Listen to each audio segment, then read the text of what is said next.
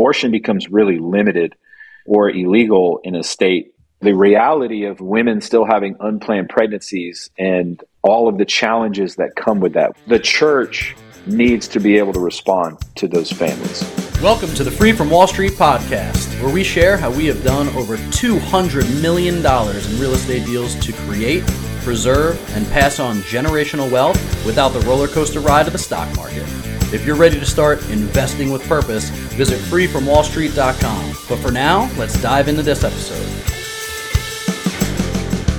Welcome back to the Free from Wall Street podcast. I'm your host, Steve Libman. Today, we have a guest, which is rare because you know we keep only special people for you guys to come onto the show. So today I got Josh Kappas from Love Life Ministries. As you guys know, we have a donor advised fund through the business called the Invest with Purpose Fund. And we give money to nonprofits around the world that are changing the world. And Josh is part of Love Life. You've heard Justin come on, who's talked a little bit about Love Life Ministries and what they do. You'll get a little uncomfortable, right, when you hear Justin talk about the only places that we know that people are scheduled to die, and that's abortion clinics. So if this isn't your cup of tea, you can skip to the next episode. But if you have a heart for kids and moms that are going through difficult times, and you have a heart for the Lord, and you want to just hear what amazing things other ministries are out there doing in terms of giving options to moms, then you got to listen to what Love Life is doing. So welcome, Josh. Thank you so much for jumping on with us, man. Yeah, grateful to be here, man. Especially now that you said only special people get to come on here. I'm grateful for the opportunity. Yeah, no, we usually just keep it to me chatting with the audience about some investment stuff, which is cool too, and financial freedom and stuff. But what happens when we achieve that financial freedom? Most of our investors want to move from success to significance. Mm-hmm. And that's where the donor advised fund comes into play, because we support nonprofits and ministries that are doing some really, really cool stuff, and love what you guys are doing. So why don't you give us a little bit of background as to who you are, who Love Life is, and then we'll dive into some of the nitty gritty. Yeah. So I have the privilege of serving as vice president of Love Life. I've been involved in some type of vocational ministry now since 2000.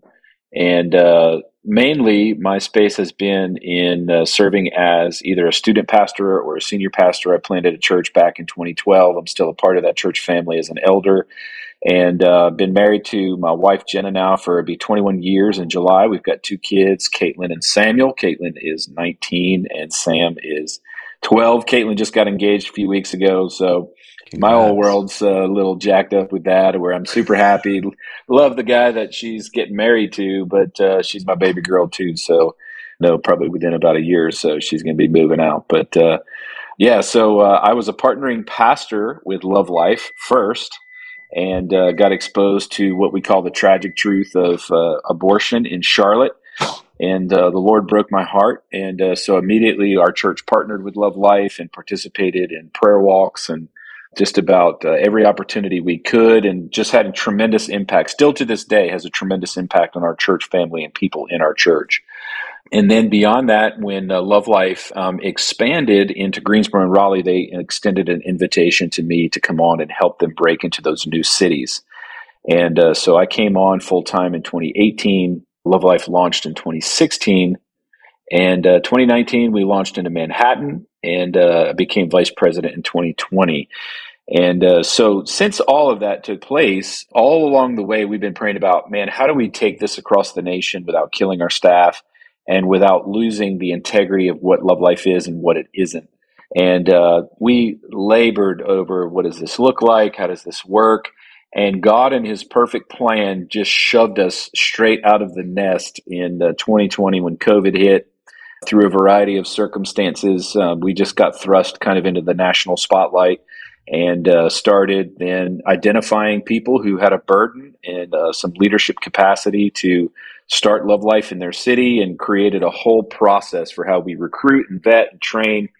And so we went from 4 cities to 14 cities in a relatively short period of time. And we have learned so much over the span of the last 2 years that we would never have learned had we not just taken that step to start doing it. And so now we're That's at a it. really exciting point, and that's what we're going to talk about today. With after all we've learned, we've really dialed in kind of an avatar of who it is we're looking for to help us launch new cities across the United States.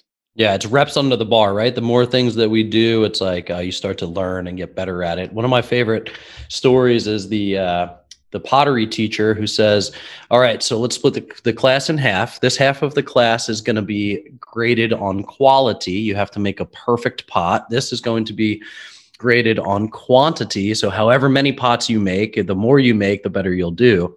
And the interesting thing is, at the end of the year, the class who was being graded on quantity actually had the most perfect pot. Now, why is that? Right? It's a little counterintuitive, but it's because the more reps under the bar you get, the more reps of pottery making that you're going to make, the more perfect you become. So all those iterations have led you guys to this new kind of plan of like, oh, this is what actually works. But before we get into it, let's talk a little bit about the nuts and bolts. So Love Life is, so talk to us about what is the ministry, who is it helping, who's it serving, how do you guys go about doing it, and what do you mean by we're launching in different cities? Well, what are you doing in those cities? Yeah. So kind of my elevator pitch is we are an organization that mobilizes evangelical churches to come around abortion vulnerable families. And the way that we do that is by inviting pastors to adopt 1 week out of our 40-week journey of hope. And so what that means is every year from February to November, we're hosting a peaceful prayer walk every Saturday. And we're doing it at local abortion clinics in 14 cities. And so we asked that pastor, will you take one of those weeks? And then we walk his church then through a 4-step process during his week. And it's totally based off a Nehemiah story in the Bible. And it's prepackaged, it's turnkey. It's one of the things that attracted me to the ministry myself was I didn't have to reinvent the wheel. They made it super easy for my church to get involved. It was a low bar of entry with high impact. And so that's our ask. Adopt one of those 40 weeks, bring your church out, do the prayer walk.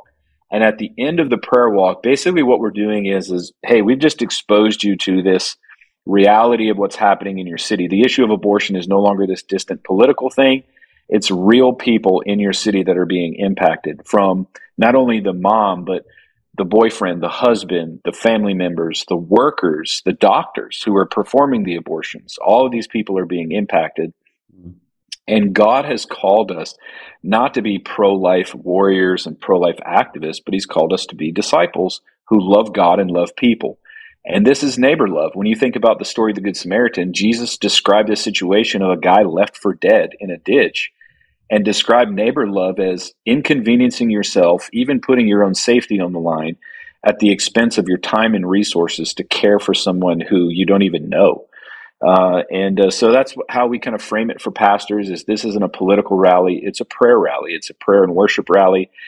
And that prayer walk is a mechanism then to mobilize Christians into ongoing ministry. So we invite people then to join us in one of 4 areas, and that is sidewalk outreach. So we have trained volunteers covering now over 40 different abortion clinics in the United States, and they offer the hope of the gospel and the help of the church every day when patients are showing up, when moms are showing up.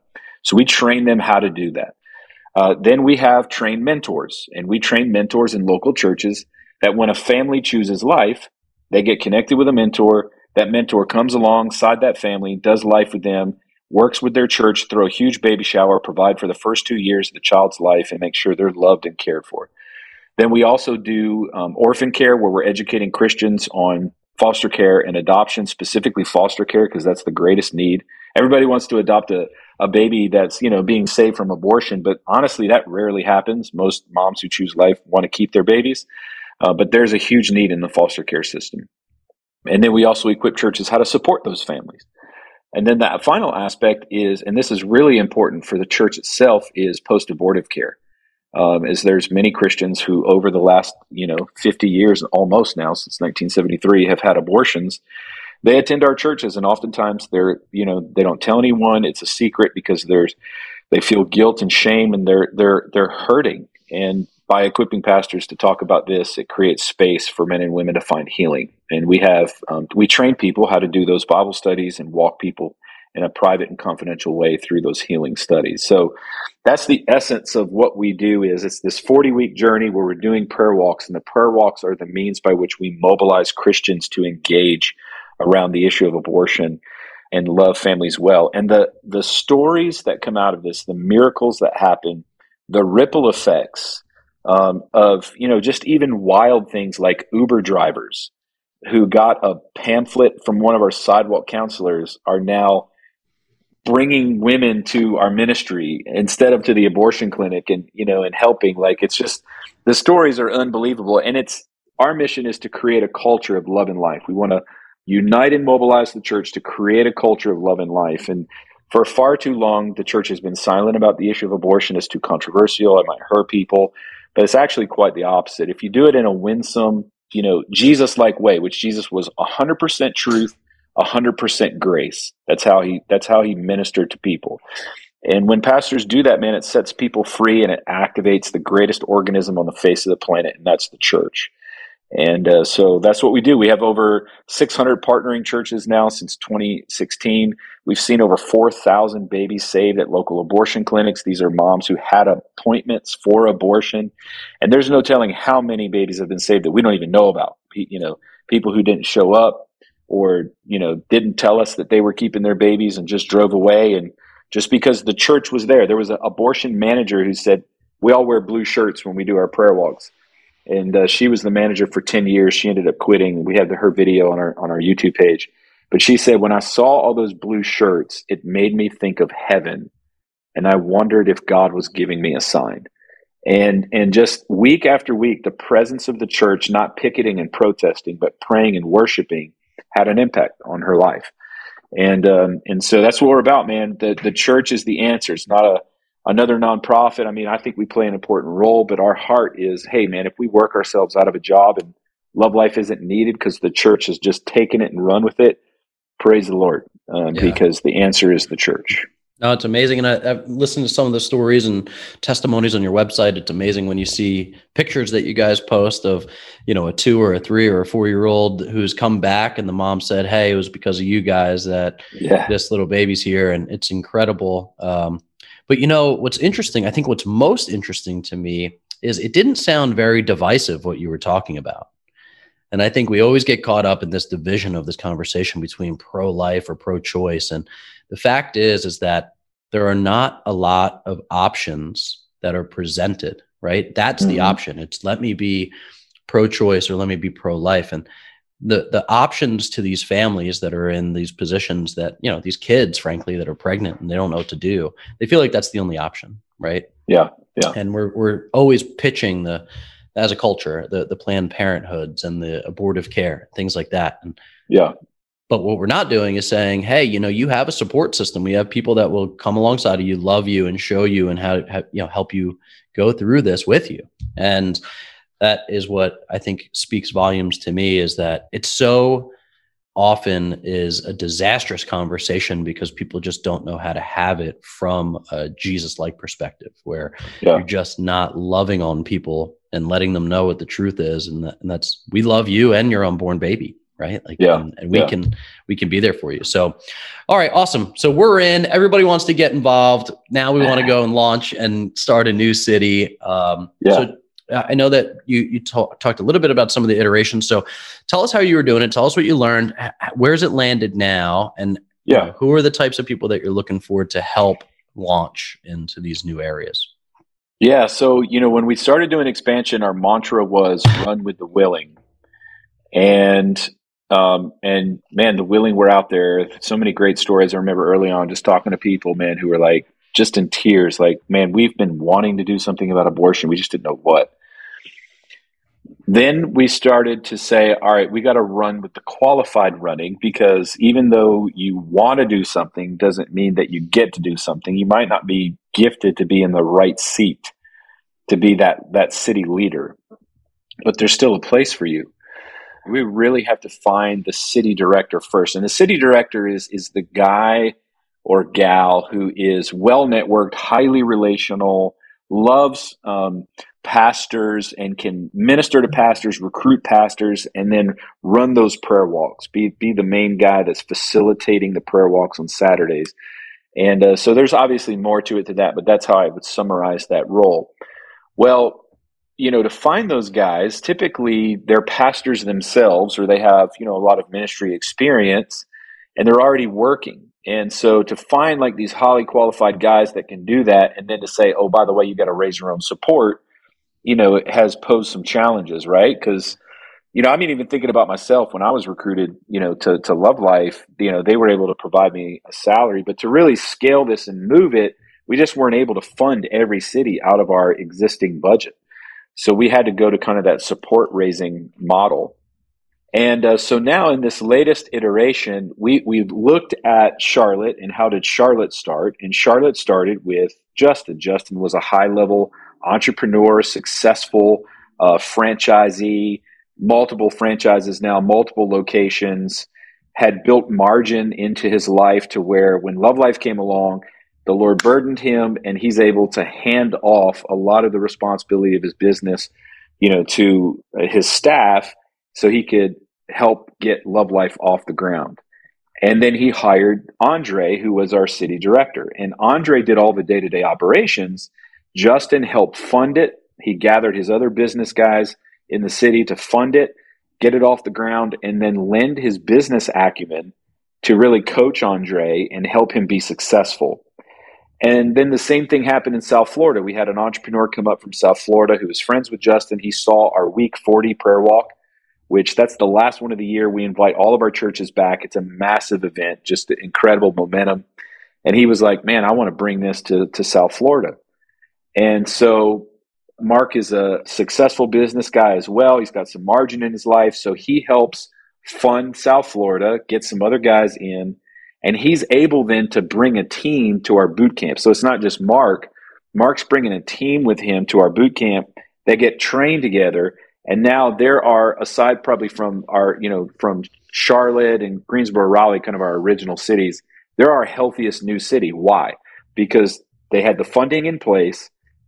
They, at a local level, found the guys that they knew could run the day-to-day operations. And now Mark's just coaching and making sure things go well. And we're like, this is the model. And we call that role a city catalyst.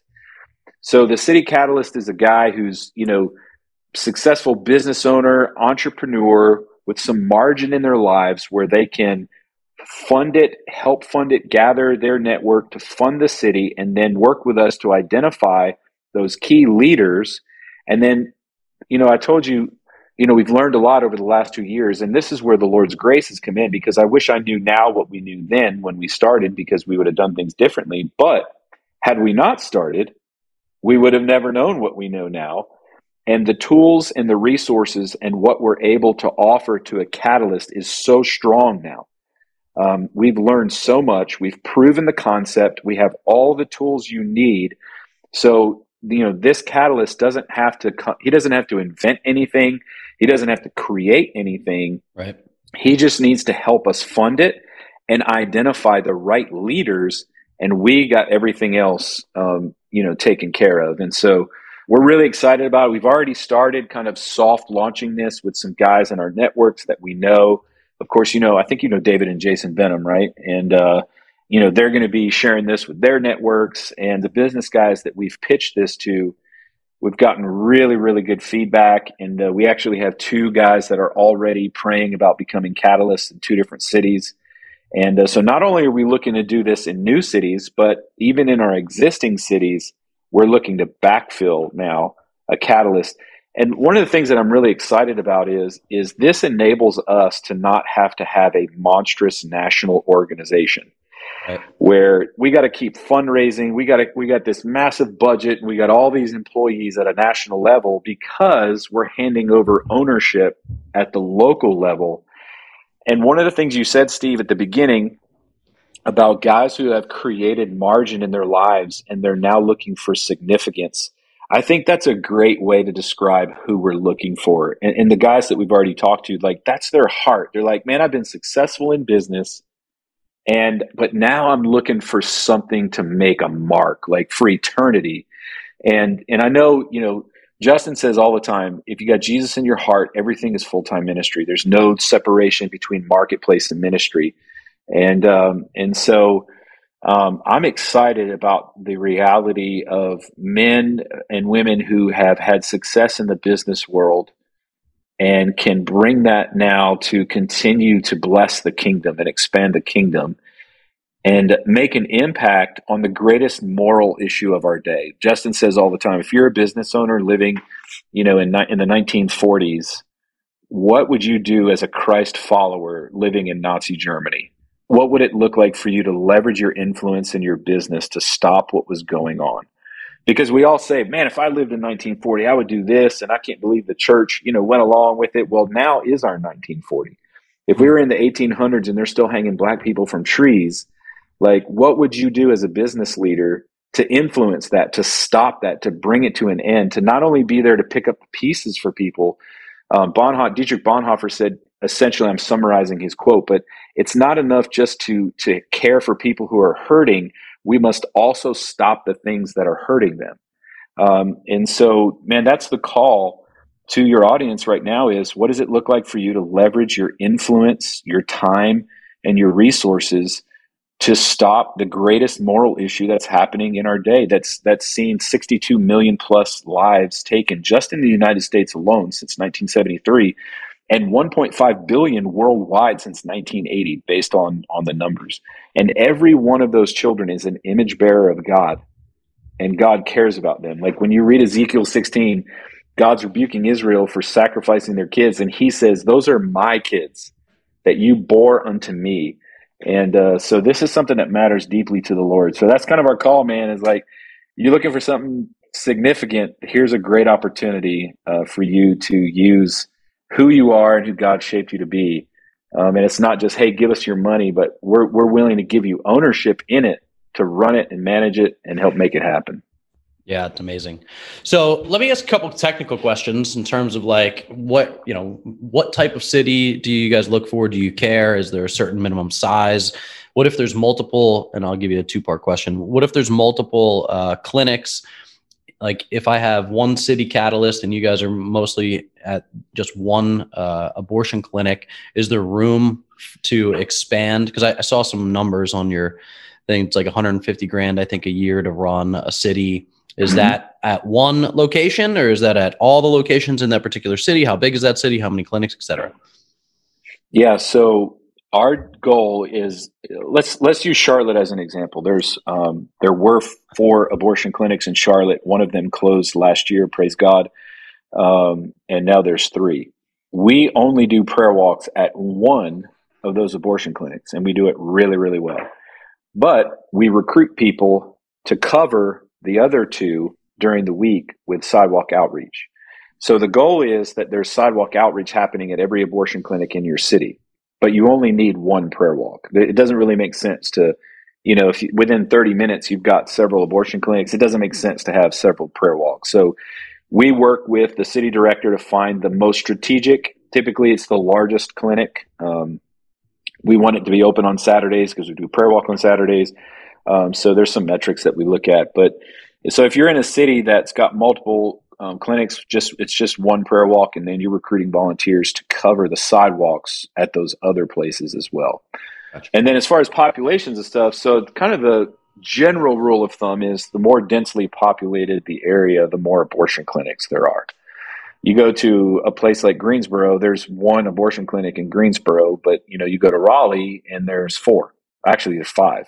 There's multiple universities there, densely populated. Greensboro's not a tiny town, but Raleigh's even bigger. So, New York City is a hot spot for abortion. South Florida is, Southern California, Chicago. I would say Chicago is a major need right now. We have nothing going on in Chicago. The governor of Chicago wants, Illinois. The governor of Illinois wants Illinois to be an abortion destination. They partnered with Planned Parenthood to build 5 major centers around the border of the state so that people from outside the state can easily come in and have abortions. Those are the areas where we really want to focus on, because those densely populated, high abortion areas are not, even if Roe overturns, they're going to keep abortion legal, and it's going to dramatically increase because people are going to be flying in there, driving in there.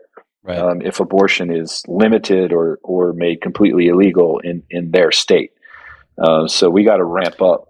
So that's a good question. What happens if we start in a catalyst city and they end up overturning Roe v. Wade, and then there's no need for that city anymore? Are you redirecting resources back into the cities that'll have a higher need? Yeah. So we would, obviously evaluate that on a case by case basis. But we actually, one of the masterminds that we just did together, you guys had me share about the House of Refuge initiative. We would shift our focus in that city then to equipping churches to help moms in need. So if abortion becomes really limited or illegal in a state, the need for, or the reality of women still having unplanned pregnancies and all of the challenges that come with that, whether it's a spouse or a boyfriend or a family member who's saying, you got to do something about this. I don't want this kid. You're going to have, I'll kick you out of the house, whatever. The church needs to be able to respond to those families. And so that's what the House of Refuge initiative is meant to do, is to equip churches. How do you respond to a family within your church who is in an unplanned pregnancy, or someone from your church is connected with them and bringing them to the church family? Are you ready to respond? And, obviously pregnancy care centers provide a valuable service in that way. But really, and I've had many directors tell me this, they're able to handle the crisis, and some can do long-term care, but many directors have said, we need the church to do the long-term care for these families. And that's going to dramatically increase if abortion is made illegal. So we have a system in place called the House of Refuge Initiative that is designed to equip churches to be able to respond to those families. Awesome. Well, a lot of great information. I think you have an amazing vision, right? I think the Catalyst program makes a ton of sense. I think, just finding people that can network and find the initial capital to get started, and then maybe help find those directors and connect with churches and things. I think it makes so much sense practically on how it gets made. Awesome. Well, we're going to share this with our audience. If you're listening to this and you want to get in touch, just go to lovelife.org. Yeah, lovelife.org. And also the Catalyst document, I think you're going to put in the show notes. And I'd love to give my email too. You can just reach out to me directly, josh@lovelife.org, and I can send you that document as well. We're working on branding a more specific landing page on our site for Catalyst, but the document that kind of lays everything out as thoroughly as possible, answers a lot of questions, is that Catalyst doc that you're going to attach to the show notes and that I can make available as well. Awesome. Yeah, so we'll put that in the show notes. We'll put the Love Life link on there as well. We'll put Josh's email on there as well. If any of those things don't work, just reach out to us directly. We'll make sure that we get in touch.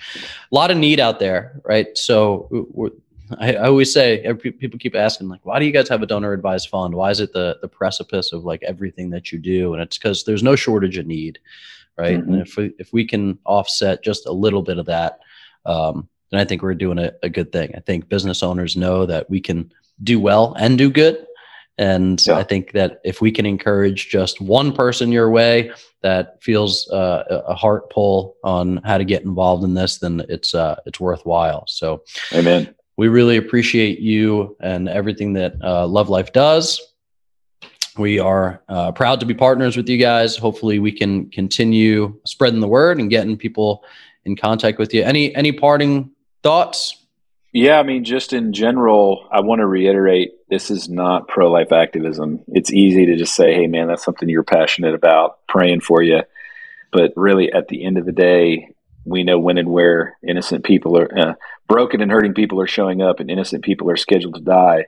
If this was an elementary school, I believe we'd be there. And it boils down to, do you really believe it's a life? And if it's a life, we got to do something about it. And so, even if you're not the Catalyst, would love to chat with folks just about how they can get involved in other ways and help continue to spread the mission. Awesome. Well, thank you so much, Josh. I appreciate you, and I appreciate all of you guys for listening and tuning in to the Free from Wall Street podcast. We will check you next time. See ya. Thanks for listening to the Free from Wall Street podcast. If you like what you hear, leave us a rating and review and let us know what you think.